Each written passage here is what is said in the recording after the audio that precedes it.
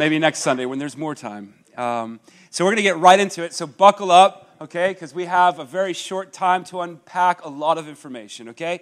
How many enjoyed Will Eifler? I think I might need to find a new job if he continues to preach. So we're going to try to work with that and prevent him from ever preaching again here at Hilltop. No, I'm just kidding. I'm kidding. He was in Acts chapter 10, and he was sharing with me prior. He's like, do you mind if I switch it up a little bit? Like, I may not be able to get anything out of Acts chapter 10 that would be helpful for the group. And I'm so grateful that he stuck through and sussed out some stuff within the text to offer our community. I think that you can do that with any portion of Scripture. And I think Acts 11 kind of follows that same kind of tone. Like, you look at Acts chapter 11, you're just like, what am I going to do with this, Lord? You know, like, how am I going to make this? But we're faithful to stick with the series, take chapter by chapter, and just and look for the Lord, and look for where Jesus would be highlighted and magnified in the text. And so we're in Acts chapter 11, if you would bear with me to just kind of give you a quick overview of the first 7 verses. Actually, it's actually 1 through 21. And then where we're going to focus in on is right around verse 21, where a familiar name emerges again in the book of Acts, a name of which we're familiar with. If you were with us back when we were in Acts chapter 4 and 5, and without getting too ahead of myself, I will stop there and we'll get right into Acts chapter 11, verse 1 through 7. Essentially, the gospel is spreading, right? That's kind of indicative in the book of Acts. There's certain things that are common that you see over and over, and one of those things is the spreading of the gospel. But here in Acts chapter 11, the gospel is spreading to the Gentiles, right? Still, like, that's a pretty good thing, isn't it, right, when we think about it today? But, unfortunately, the word gets back to Judea, where Peter's homies are hanging out. They're other apostles and other followers of Christ who are asking questions and maybe even a bit concerned about what's going on and why Peter is baptizing Gentiles, right? And so we move on. Peter goes and he explains to his friends that, listen, it's God who is doing this. It's God who is pouring out His Spirit as I talk. I mean, what is Peter supposed to do? Stop? Is he supposed to, just, sorry, this is not for you? And so there is a work of God that was going on, and the Gentile people were being touched. But remarkable, right around, I think, I don't know what verse it is. For the sake of time, I'm not going to get too caught up on the specific verse. But I think it's right around 7 where Peter talks to his friends, his colleagues in Judea, and he talks about a time of prayer that he had in Joppa. And in this time of prayer, he goes into a trance. I don't know exactly how to explain that. I don't know what state Peter was in, but he explains it as just being unconscious and in a trance, but he's awake. And in that trance, he sees a vision. He sees birds, he sees beasts of the field, birds of the air, and reptiles, right? And a voice kind of emerges and tells Peter to rise, kill, and eat. I like that. I'm so glad that we can eat meat today, but of course that is not really the meaning of what the Lord is trying to convey to Peter, right?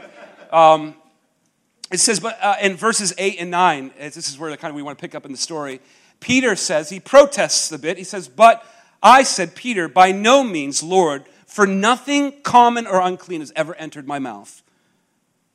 And the voice answered Peter and said for a second time, what God has made clean, do not call common. Pretty remarkable, but essentially just to break it down, if you'd allow me to read my notes, the reason for Peter's protesting, right, is that the ceremonial law of the Old Testament regarded animals as unclean, and that prevented people like Peter to eat of these meats, right?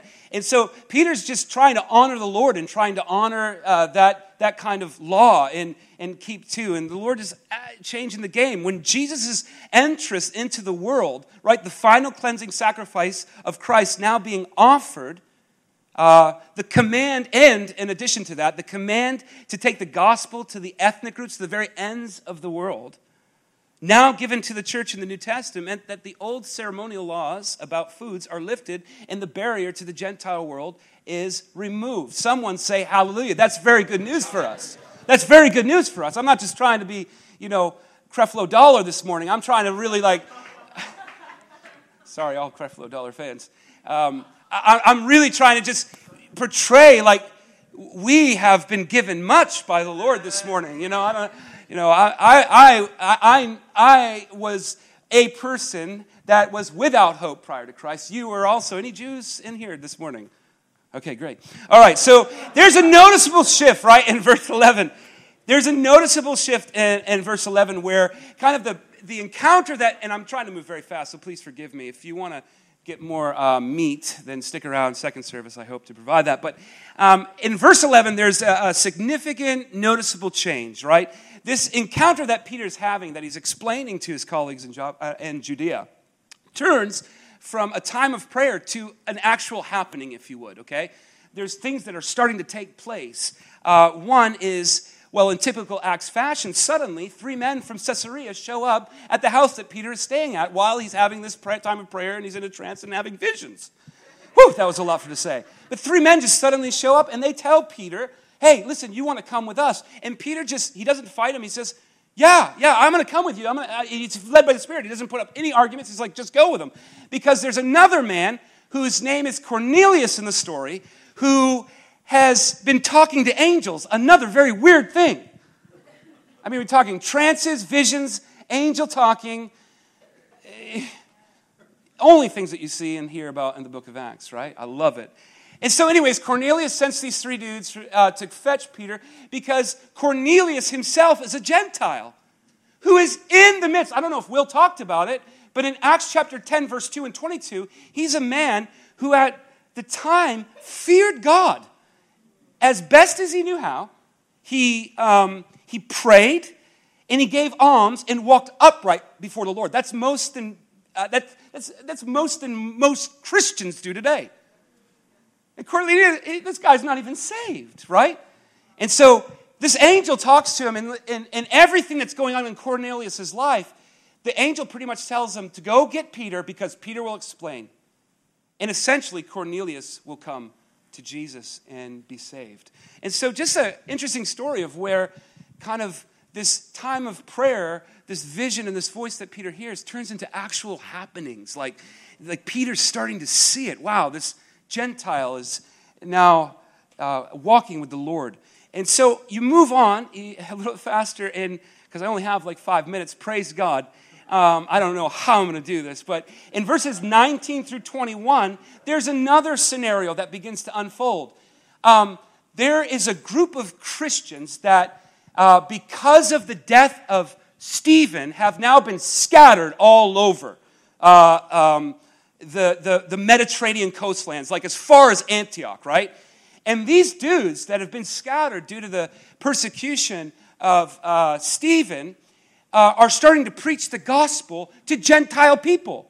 And Gentile people, by the number, are being saved. And you know what was even more interesting is that while they were preaching, the Bible says that the Lord ministered to them with power to these Gentile people. And so, word again gets to Jerusalem because the church is like, what's going on? Gentiles are being baptized. They're being saved. Remarkable. And so we pick up in Acts chapter 11, 22. It says, news of this came to the ears of the church in Jerusalem. And they sent Barnabas. Now, here's a man we heard about in Acts chapter 4 and 5. And this is really the core of my message this morning, is this man. There's figures in Acts that just kind of stand out. You have Peter, Paul, and others, right? They're kind of just like heavy hitters, right? And then you have others who kind of just hang out in the background, but sometimes they pop up and you start to get a glimpse of their character and the way that God used them. They're not as, I guess, visual characters like Paul and Peter, but nevertheless, if you just look at some of the things that Luke wrote about Barnabas, you start to think a little bit about this man. And so, if we read on in 23, I think it says, when he came, he saw the grace of God. This is Barnabas. He came and he comes and he observes this work that's happening in Antioch. And he sees that the grace of God is with them. He was glad and he exhorted them to all remain faithful to the Lord with steadfast purpose. For he was a good man. Barnabas was a good man, and he was full of the Holy Spirit in faith. Again, not to repeat myself, but I think it's important to just recap where we first see Barnabas appear. He serves as a kind of like stark contrast between Ananias and Sapphira, right? Barnabas was a man who sold all his possessions and gave the proceeds to the church to give to the poor.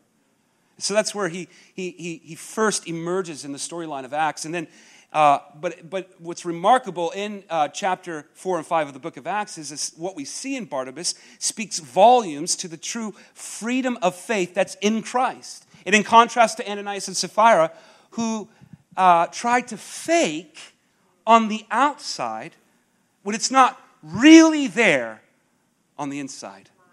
And so Barnabas is a great man, and we're going to take some time and look. When I say time, it's about 3 minutes. Blessed be.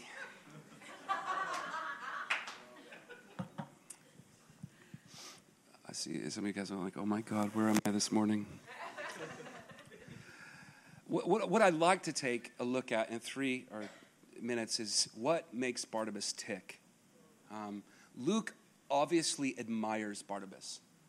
As I said in the beginning of this series, Luke is the author of the book of Acts, and he just has a very keen kind of admiration for Barnabas.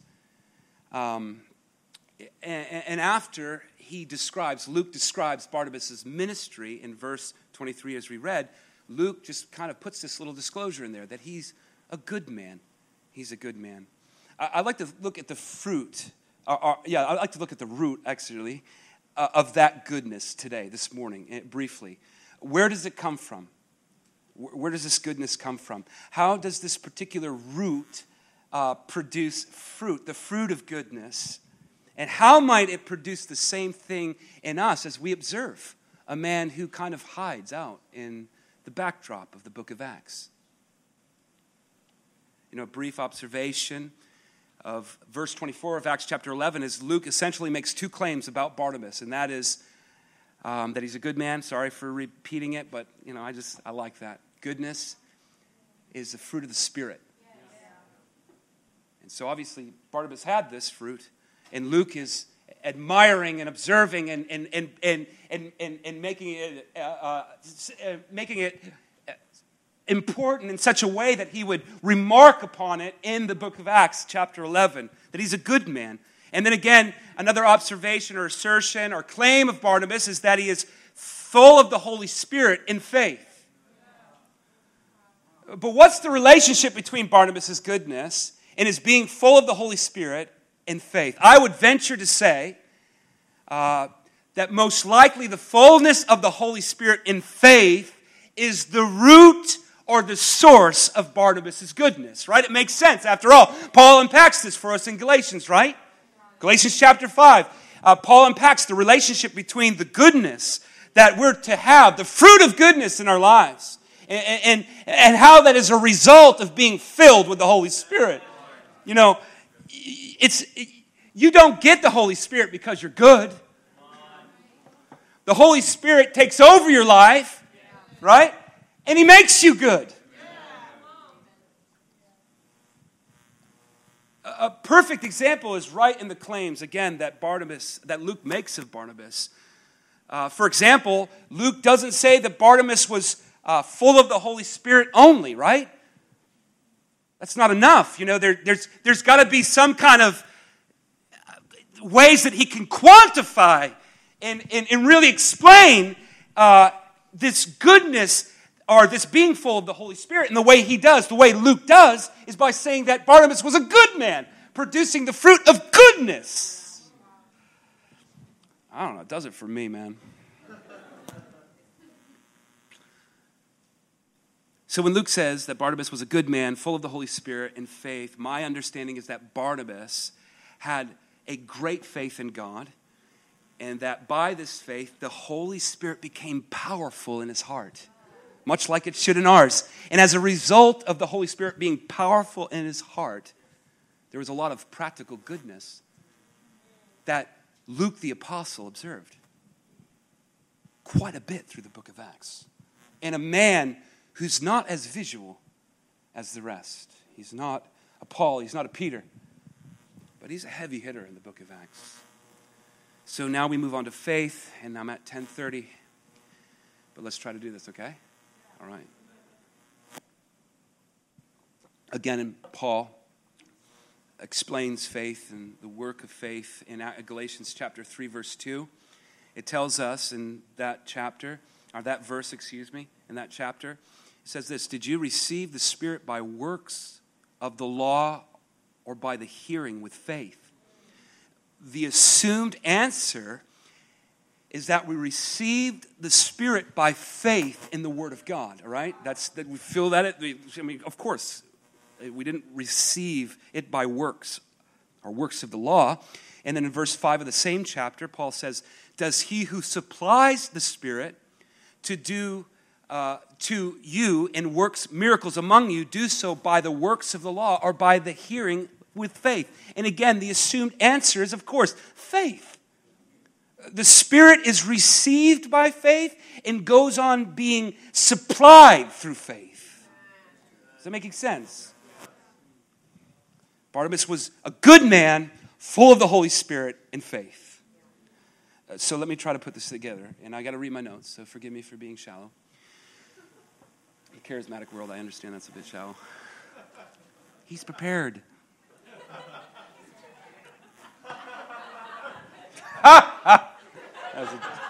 I'll make myself laugh. So, at the beginning of our Christian life, and just nod if you agree with me, or if you don't agree with me, don't shake your head the other way. But at the beginning of the Christian life, we receive the Holy Spirit by trusting in the truth of the gospel, right? I mean, that's what we just read in Galatians chapter 3, verse 2, okay? I'm not making it up. And then, as the Christian life goes on, there is a need again and again to be strengthened and filled with the Spirit. Is there not? This too happens by faith in the word of God's promise, right? Galatians chapter 3, verse 5. We read it. And one of the practical fruits or products of the Spirit-filled life is goodness. Galatians 5:22.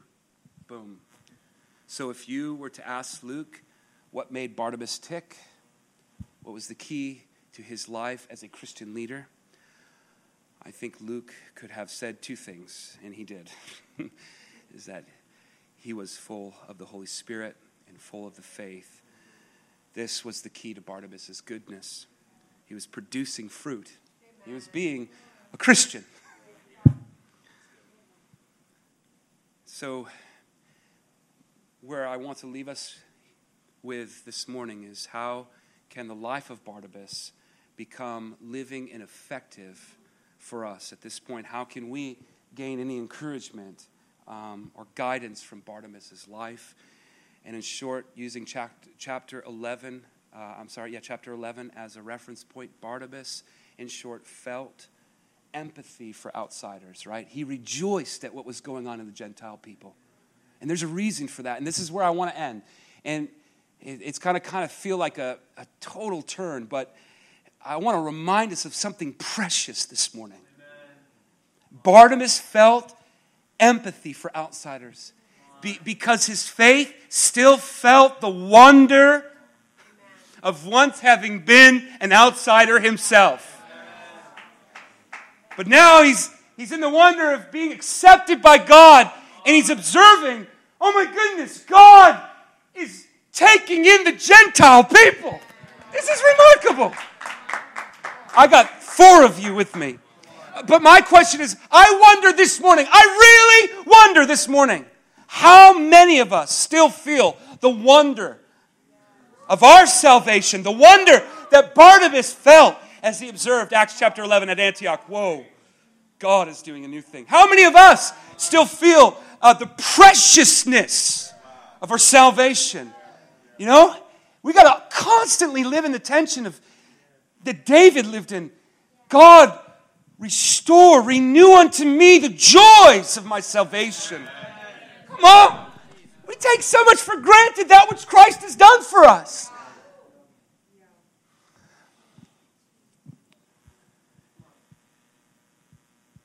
We need to rediscover the preciousness of our adoption, the preciousness of being made a child of God. Do you understand that this morning?